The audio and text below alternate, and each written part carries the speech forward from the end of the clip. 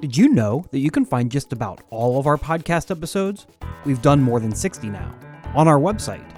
Just go to gangrythepodcast.com and you can listen to interviews with amazing writers and reporters like Pamela Koloff, Brooke Jarvis, David Gran, Tom Junot, and so many more.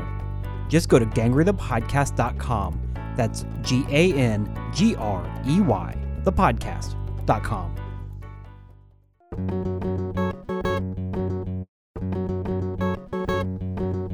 Welcome to Gangry the Podcast. I'm Matt Tullis. For this episode, I talked with Jeff Pearlman.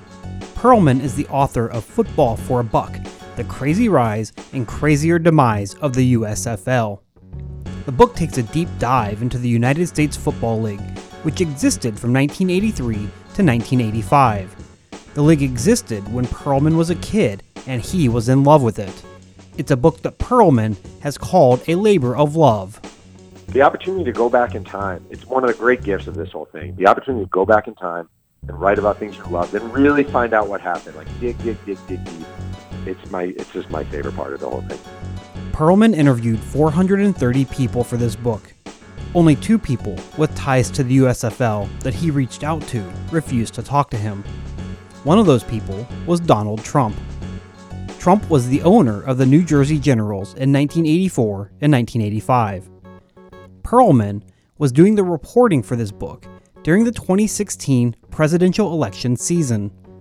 One thing he started realizing was that Trump was making the same types of promises as a presidential candidate as he did as a USFL owner.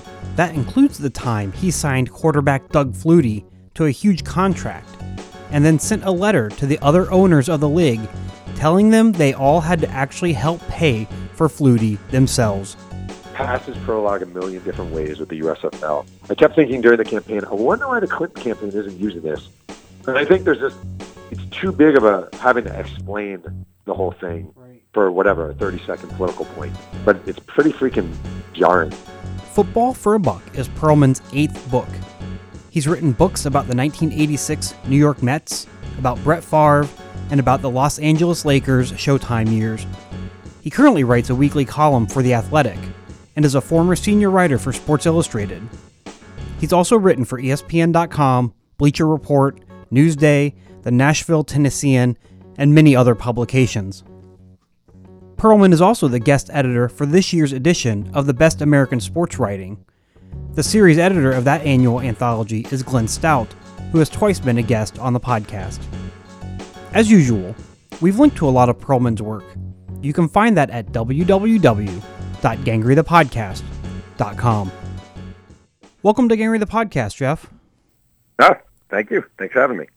Congratulations on the publication of Football for a Buck, The Crazy Rise and Crazier Demise of the USFL.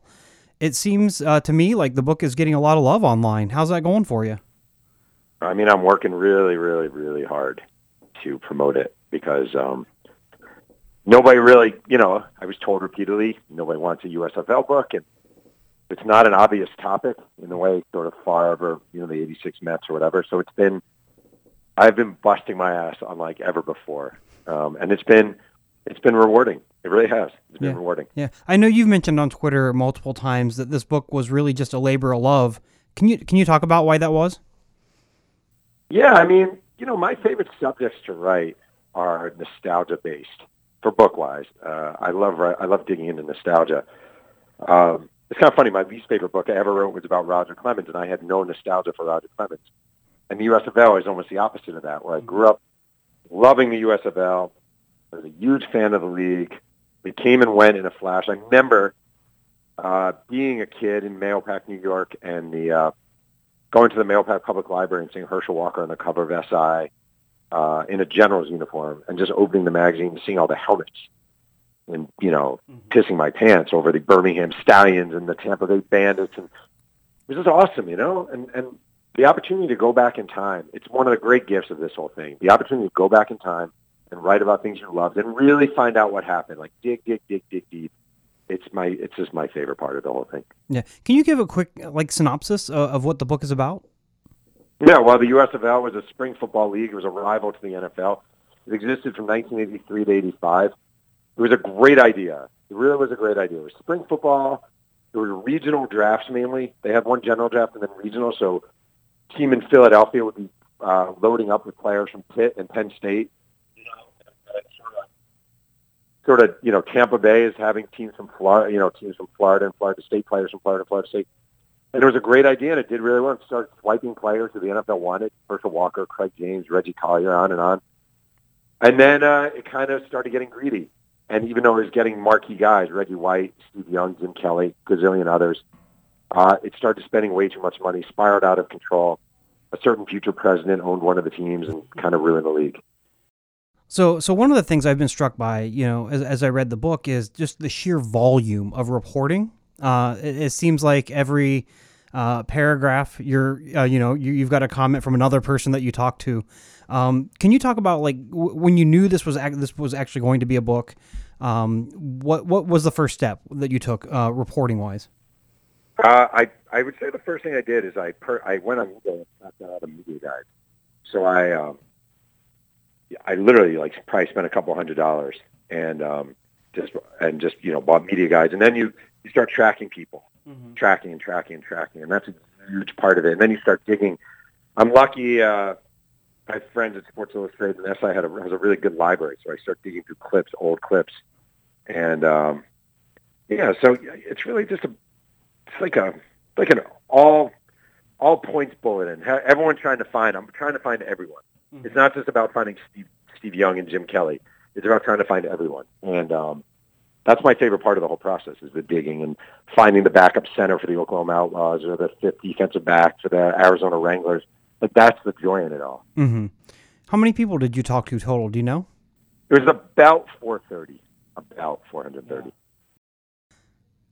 When did you actually start reporting? Started reporting about 2 years ago. I had a year to do the book. I had a year to do it because I wasn't getting very good money for it. You can't take 2 years, which I usually do when you're making, not good money. So I just gave myself a year, but I went hard on this one. I didn't want it to suffer from less time, so I just doubled up on how hard I was working. When you do a project like this, and it's a big project too, obviously, what's your normal process in terms of note taking and then somehow organizing all that stuff and to the point where then you start writing? Can you talk a little bit about that process for you? Yeah, I usually so if I have a year, it's basically I'll go 8 months of reporting nonstop, and then I'll take 4 months and write. And a few things I need to do. I print everything out, which is not great for trees, but I do recycle everything at the end. But I need to print every interview out. I organize things chronologically. I make a Word file for everybody. So I buy the Oklahoma Outlaws media guide from 1984, let's just say hypothetically. I make a Word file for every single person in there, every player, every coach, every administrator, every ball boy, everything. And then I will go about the process of tracking them down. That might involve using a Nexus Lexis search. It might involve just LinkedIn or Twitter. Sometimes you get lucky. Facebook has been a big help. And then it's just really tracking them. Oftentimes one guy leads to 3 and 3 leads to 5. And, you need to reach Jim. He works in my school where I teach. A lot of that. And it's really, it's maddening. I basically sit at my kitchen table and track people down. I was telling my wife, I think I would be a pretty freaking good agent or investigator at this point, because you do learn all the tricks of the trade, and I'm not afraid to knock on a door or just show up randomly, or it just kind of comes with the turf. Mm-hmm. Was this something, did you find that that when you approached people, they were excited to talk about the USFL, or was there anybody who was like, I don't want to talk about that, or what was their reception like when somebody comes knocking on the door and say, hey, let's talk about the USFL? It was amazing. It was unlike anything. You do a book on Walter Payton, let's just say. Walter Payton died at 46. And there's a legacy to preserve. And some people, completely understandably, are going to be very, very protective of that legacy. And I mean, even if you get them to interview, they're going to walk cautiously. Again, totally understandable. The USFL was a league. It'd be like doing a story about someone's freshman dorm in college, 30 years later. Right. And yeah, you need to talk to this guy. He had the best parties. You need to talk to this guy because blah, blah, blah. That's sort of what this was. So Trump didn't talk, not surprising. He does not like the subject, which I can understand. And Herschel Walker didn't talk. Otherwise, it was pretty much everyone I called talked. Wow. The writing wise, did you know going in that this was going to be something that was going to be pretty much chronological to take care of, or? I mean, it wasn't a conscious decision, but it would be weird if I started with the middle season, and then the basic is chronological with about a million different branches. Right. That's kind of how these books go. Like you're writing about Brett Favre maybe, and to talk about the last book, and maybe his coach in Atlanta was Jerry Glanville. Well, all of a sudden, you're going on this sort of mini detour where you're talking about Jerry Glanville's life, and then you kind of return back to the chronology, and that's sort of what this was. There was a lot of detours and turning left and turning right in this crazy moment and this interesting moment, but ultimately you sort of adhere to there was a planning, there was a league, and the league died. Mm-hmm. Yeah, I like how it's also kind of built into the 3 acts or seasons, or you have a delineation between those seasons as well, and then it kind of jumps all over the place between the teams, but that's probably what it was like at the time. I mean, it was just this crazy thing that was happening. This is your 8th book, is that correct? Yeah. Has the reporting and writing gotten any easier? No, harder, if anything. Number one, I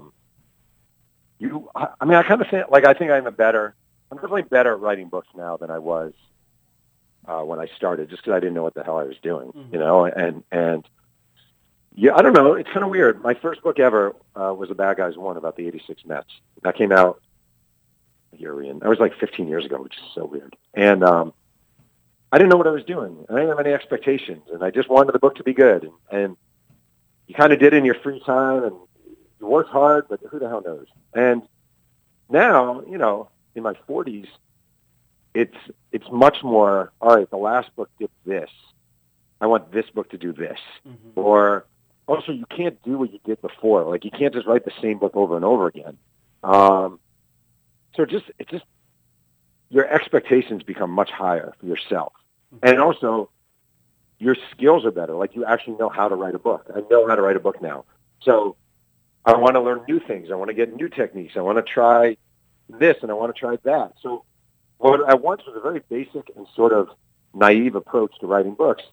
I mean, it's like anything. It's like working on a car the first time. Maybe you just know how to change the oil. But then after owning a car for 10 years and doing your own maintenance, you want to install a new engine. And it's much more complicated in a way than it was from the beginning, because you view the challenge as more sort of daunting, and you want to be great. Mm-hmm. So I just want the books to be really good, and I don't think I knew how to do that early on. What was that? Sounds way too self-indulgent. I'm not saying this is rocket science or heart surgery. I just mean my own expectations have grown as I've done this longer and longer. That's all I mean. And I think it's different for every single person too, right? I mean, every single person who has written a book then comes at book number 2 a little bit differently than book number 1, and on and on. So, also, just what are your standards for the book? I mean, right. When I wrote the Brett Favre book, it might have been the Brett Favre book, I was on the bestseller list with Snooki.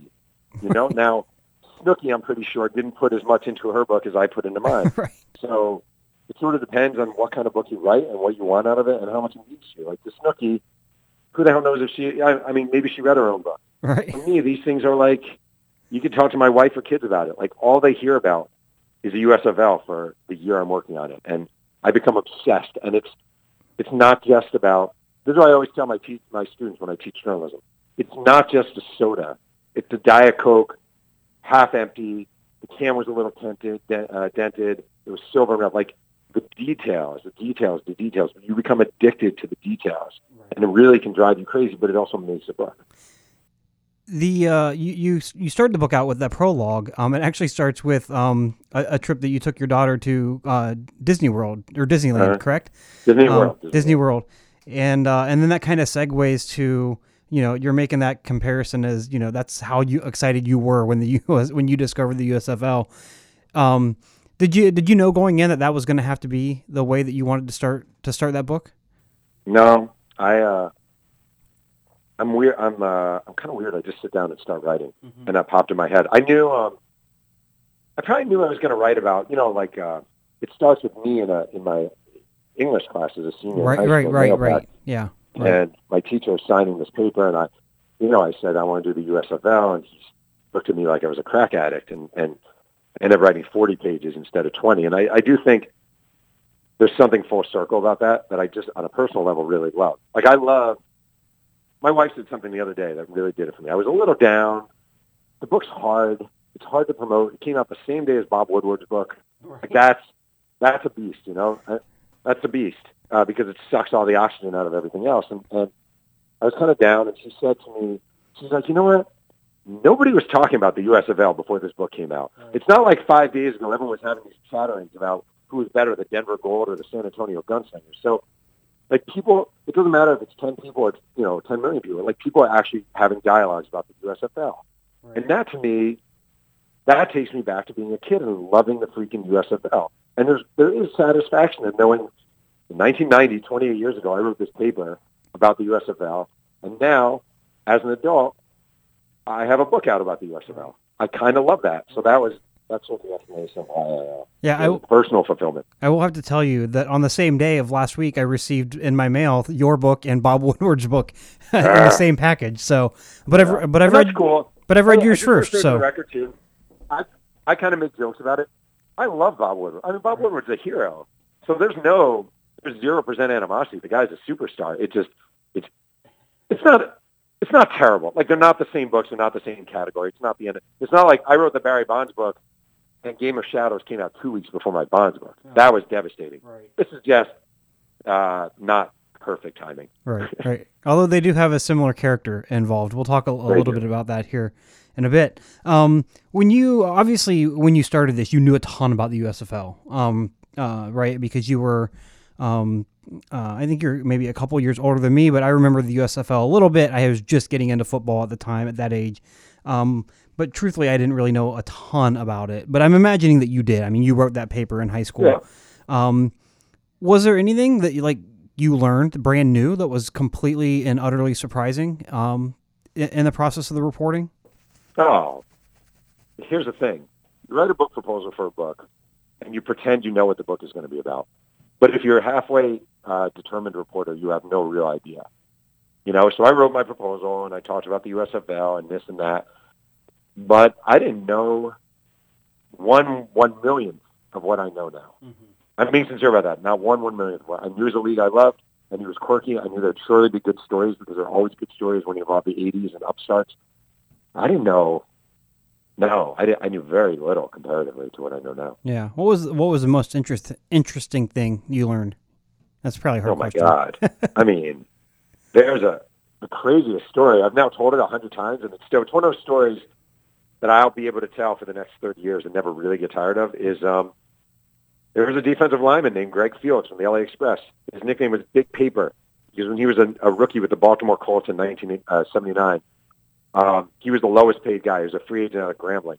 And he used to call, there's a guy, Barry Krause, he was their first-round pick out of Alabama. And he would call him Big Paper because he was making big money. And Barry Krause called him Big Paper back. So he became known as Big Paper. And the next year, Big Paper was cut by the Atlanta Falcons, but he refused to leave their dorm rooms. And they had to get an armed guard to escort him out because he refused to leave. So he was done in the NFL. I mean, that's kind of a death knell for you. But he signed with the LA Express, played 83. 84, they get a new coach, John Hadel. John Hadel causing Greg Fields to cut him. Greg Fields reaches across the table and punches him in the face. They end up having to pull him out. He's yelling, I'm going to kill you, I'm going to kill you. They hire Liberace's bodyguard away from Liberace to protect the coach. I mean, it's the craziest stuff ever. He starts tracing Greg Fields' car, and Greg Fields is still calling it death threats, and he's showing up at games. I mean, it's beyond insane. And finally, and this is the weirdness of the USFL, everyone knows this stuff is going on. It's not a secret within the USFL circles. But the Gunslingers wanted a pass rusher. They actually signed Greg Fields to San Antonio Gunslingers, knowing he had punched his coach and was calling him death threats. And he goes to San Antonio. And in 1985, the Gunslingers owner stops paying players. So Greg Fields follows him home in his car. And when he gets out in front of his mansion, Greg Fields greets him, and he has a baseball bat in his hand. Oh, my God. And he says, I want to get paid. And he's like, wait here. And the owner of the Gunslingers in the game, guy named Clinton Mangus, comes back out with a bag filled with $17,000 in cash. It says, are we good? And Fields is like, we're good. Oh, my. And he's never seen again. Wow. No one knew his whereabouts. Nobody knew his whereabouts. No one could find him. No one could tell me where he was. I called Grambling. I called different teammates. And my son and I, who's only 9, went on a all-out search to find Greg Fields. And we tracked him down. And we ended up in Sacramento, California, in a food court at a shopping mall eating Cold Stone Creamery with Greg Fields as he spit Cherry Jubilee ice cream all over me. Oh, God. That's fantastic. That's pretty great. That's pretty great. Hey, we're going to take a short break. When we return, we'll continue talking with Jeff Pearlman about his new book, Football for a Buck. This is Gangrey the Podcast.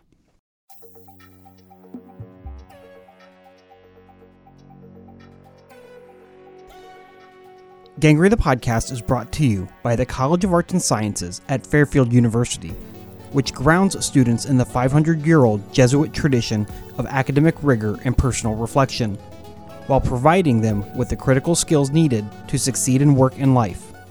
Students work with passionate faculty and have the chance to study abroad, participate in civic engagement, and conduct hands-on research across a variety of disciplines.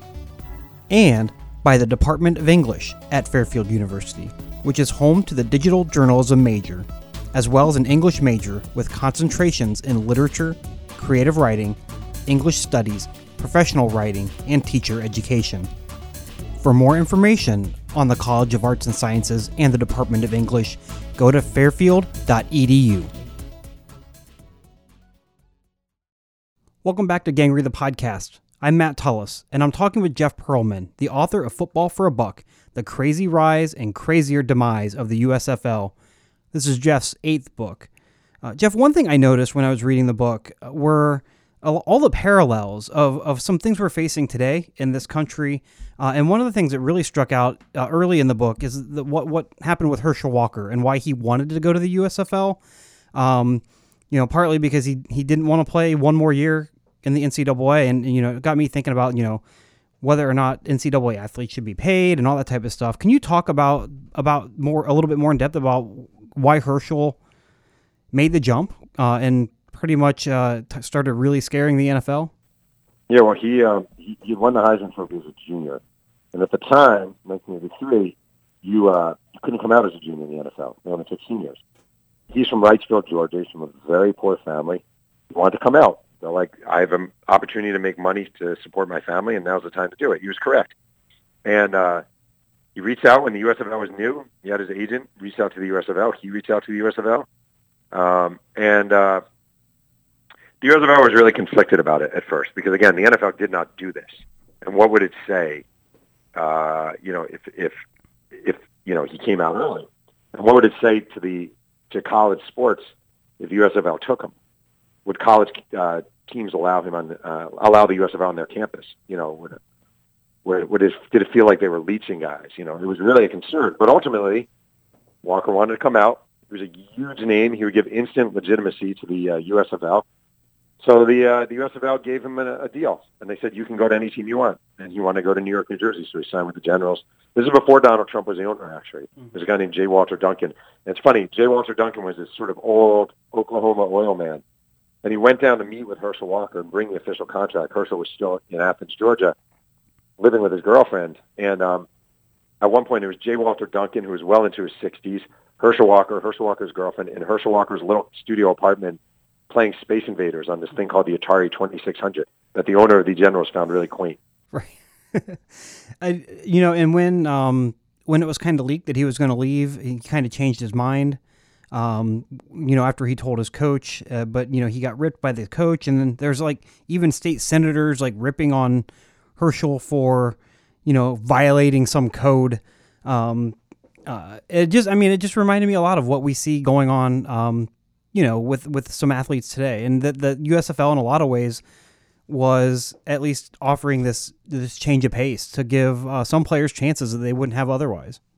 I actually think it was really gross. I don't write that much about that. I mean, I do write about it, but not a ton. But if you think about it, here's this young African-American man in the Deep South, and His family is dirt poor. And he wants to leave college early, a college system that, milked him to the bone, wasn't paying him. And how much money did Herschel Walker make Georgia? I mean, it's got to be in the high millions. And he wants to come out and, the state Senate and the state assemblymen are ripping this kid for doing so in the Deep South. I mean, there's something really gross about that. All white, all male at the time. There's something really gross and disturbing about that. The USFL did a lot of things. If you want to talk about sort of, in a way, showing empathy and showing compassion that the NFL did not have and college sports didn't have. I mean, Doug Williams of the Tampa Bay Buccaneers was a really good NFL quarterback who happened to play for a sort of racist asshole owner, Hugh Culverhouse. And they would not budge on Doug Williams' money. He was a starting NFL quarterback for 4 or 5 years at that point, I think 4 years. And he was, I think, the 45th, 46th highest paid quarterback. And he couldn't do anything about it. Well, the Oklahoma Outlaws come along and say, we're going to make you a really high paid quarterback. And he felt loved. The other thing is, USFL, so there was for a brief time, there was going to be a team in San Diego. And the owner was Bill Tatum, who ended up owning the Oklahoma Outlaws. And Dan Fouts was a free agent, the great Chargers quarterback. And Dan Fouts agreed to a deal to play in the USFL. And he had a meeting with the owner of the soon-to-be San Diego team in the USFL, and he kind of expressed some conflicting emotions about jumping. And the owner of the USFL team said to him, listen, you guys made it really close to the Super Bowl last year. This is when they lost to Cincinnati in the AFC Championship game. Right. He said, take the offer we made back to the Chargers. And if they match it, stay in San Diego. Stay with the Chargers. I think that's important to you. Do it. There's no way the NFL would ever do anything like that. Right. There's no way. And then the one other thing the USFL did, this was a time period when mobile African-American quarterbacks of the Lamar Jackson, RG3, Russell Wilson, those guys were not getting shots in the NFL. They were being converted to defensive backs and to running backs. And the USFL at that time was taking guys like Walter Lewis from Alabama, Reggie Collier from Southern Miss, and the other league was telling them, you need to move positions. And they would privately say, these guys don't have the intellect to play, real disgusting thing. And the USFL was opening their arms to them and letting them be quarterbacks. People forget about that. Right. Another thing that I found humorous was George Allen, who, I'll be honest, I had no idea who he was when I started reading this book. But as I read it, I'm thinking, like, this guy is doing the stuff that the New England Patriots have been accused of doing, but he was doing it a long time ago. I would say times 1,000. Right. I would actually say, take the Patriots, anything you've accused him of. I mean, George Allen put a double-sided glass in the visitors' locker room so he could see what is going on in their locker room. George Allen, my favorite thing ever, he was the coach of the Chicago Blitz. Their first ever game in the USFL, the first ever game in the USFL was Chicago Blitz at the Washington Federals.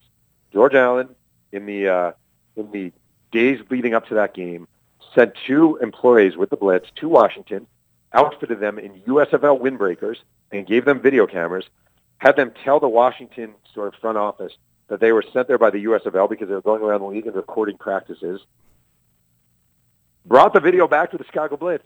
They knew every play the Washington Federals were going to run. The first play in USFL history, first offensive play, is Washington halfback Craig James sweeping to the left and getting smothered by the Chicago Blitz, who knew exactly what was coming. Right. And that was all George Allen. Right. Crazy. Right. So Donald Trump, our president, comes up in the book quite a lot because in many ways, he's one of the primary reasons, if not the primary reason, that the USFL failed. When you just started out reporting, how much did you know about his involvement in the league and ultimately what all happened? So I knew a lot because I grew up a Generals fan. And the funny thing is, I've had this discussion with other people. I'm not a Donald Trump fan as president. I'm very honest about that. I'm not. When I was growing up, I thought he was the best owner in the USFL. And players who played for him thought he was the best owner in the USFL. And in a very micro way, they were correct. He was spending money on the team. He was bringing in big-name NFL guys, Brian Sipe and Gary Barbaro, Doug Flutie. He was trying to get Lawrence Taylor. He was trying to get Mark Gastineau. He almost hired Don Shula. Right. So as a fan of that team, he was paying his bills and he was flying guys, charter, and he was great. So that's sort of what I knew. I also knew he ruined the league or took it toward fall. I did not realize until I started really researching the book the sort of duplicity of his actions and the dishonesty and a lot of really nasty things, sort of in the name of getting an NFL franchise. So I knew he was not good for the league as a whole. I did not know how bad he was for the league. Were you reporting this during the election season? Yeah, it was very weird. It was so weird. I kept saying to my wife, "This is past his prologue." I mean, the classic example, the best example I can give you, because it's just bonkers. So Donald Trump agreed to he gave Doug Flutie out of Boston College the highest contract in pro football history. There's a 6-year, $8.2-ish million deal. First 3 years guaranteed. Very unusual. No matter what happened in the USFL, the money was guaranteed. He told his colleagues with the Generals, "Don't worry, we're going to sign Flutie, but the other owners are going to pay for it." And he wrote a letter, literally, to the USFL's commissioner saying, "I've done us an amazing favor by signing Doug Flutie. This is a gift to the league. And the other owners should also pay for Doug Flutie's contract." I'm researching this, man, literally, as he is talking about how Mexico is going to pay for this wall. Right. I mean, at the same time, I am watching the news and Donald Trump saying, "We're going to build a wall, Mexico's going to pay for it." I'm reading about him telling the other owners, "We're going to sign Doug Flutie and you guys are going to pay for it." It was crazy. Then there's, he had a rival in the league named John Bassett, the owner of the Tampa Bay Bandits. And John Bassett just thought Donald Trump was a complete con man and a fraud the whole time. Mm-hmm. And he was his sort of enemy. He was very anti-going to fall. John Bassett in 1984, late 84, after the second season, was diagnosed with brain cancer. He had 2 spots on his brain. And as soon as that happened, Donald Trump just walked all over him. Just walked all over him. Great, my enemy's out of the way. To hell with him. I'm moving forward. You know, John McCain, diagnosed with brain cancer. The one guy in the Republican Party willing to stand up to him. It's like past his prologue a million different ways with the USFL. I kept thinking during the campaign, I wonder why the Clinton campaign isn't using this. And I think it's too big of having to explain the whole thing for whatever, a 30-second political point. Right. But it's pretty freaking jarring when you look at it. Right. Yeah. Yeah. So let's move on a little bit. You've had a pretty busy year, I think, because you're also the editor of Best American Sports Writing this year, working with Glenn Stout's series. Can you talk about what that's been like? Yeah, it's cool. I mean, it's cool. You know, you're basically picking what you enjoy the most. You know, what stories really struck you and what stories did you like. And you know, Glenn sends you a bunch of stories without bylines. And then there'd be stories I read throughout the year that I really liked, or stories that someone would say to me, "Hey, this one's really good. You should check this out." It's one thing that's kind of funny about it all is like one of the criticisms of past years is, "Oh, this guy played favorites," or "This guy, he picked all his friends," or blah, blah, blah. Mm-hmm. And I really didn't want to do that. Like, I really didn't want to do it. It's almost like I've coached my son's baseball team, Little League team. And, you know, he wasn't the 9th best player, but I would hit him 9th a lot. Right. Just because that's what you do. So it's in your head. That's in your head. And I just read there's some really great writing. And it introduced me to a lot of writers I'd never heard of before, which is really cool. Yeah, I was gonna ask. I think what is in your mind the state of sports writing right now? I mean, what do you think?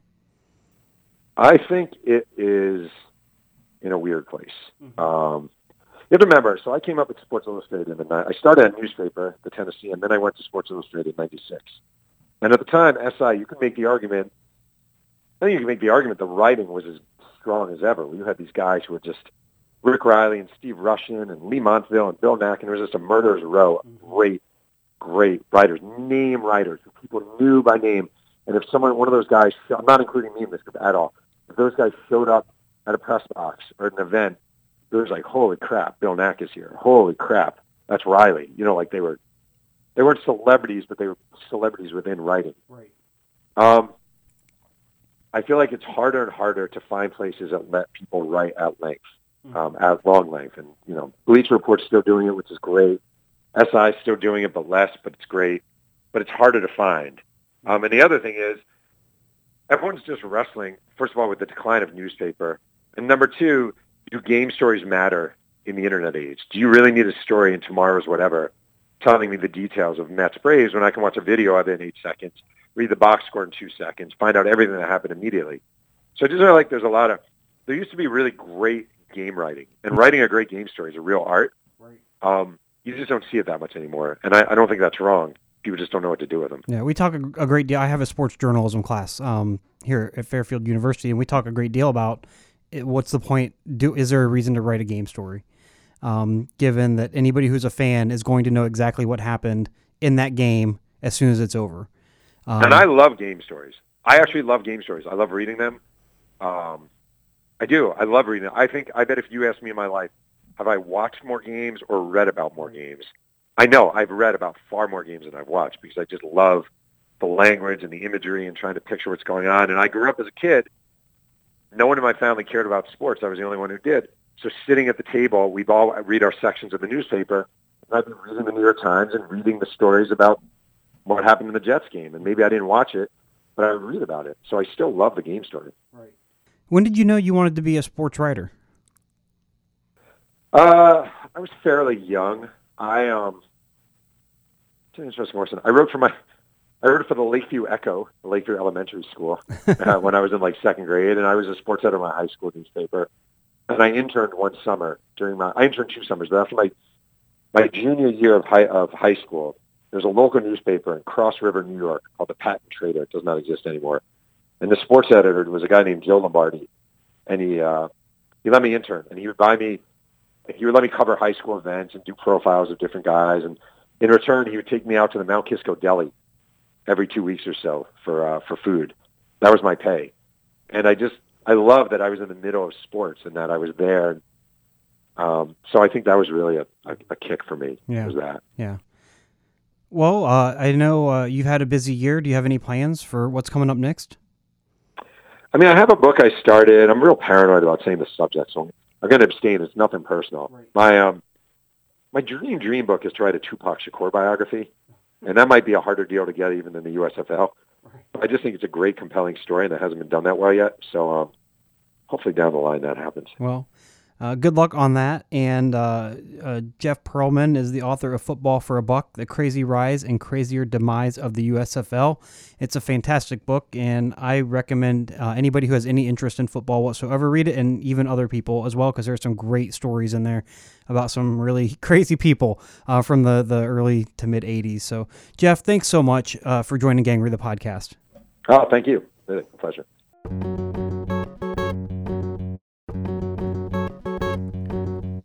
I've been talking with Jeff Pearlman. He is the author of Football for a Buck, The Crazy Rise and Crazier Demise of the USFL. We've linked to that book and a lot of Pearlman's other work on our website. You can find that at www.gangreythepodcast.com. Stay up to date with the podcast by following us on Twitter. That's at Gangrey Podcast. Gangrey is spelled Gangrey. You can also like the podcast on Facebook. You can subscribe to Gangrey the Podcast on iTunes, SoundCloud, or any Google Play app. Just search Gangrey. That's Gangrey Podcast. Gangrey the Podcast is produced in Donnarumma Studios at Fairfield University. It's made possible by the College of Arts and Sciences and the Department of English at Fairfield U. This episode was hosted and produced by yours truly. I'm Matt Tullis. Thanks for joining us.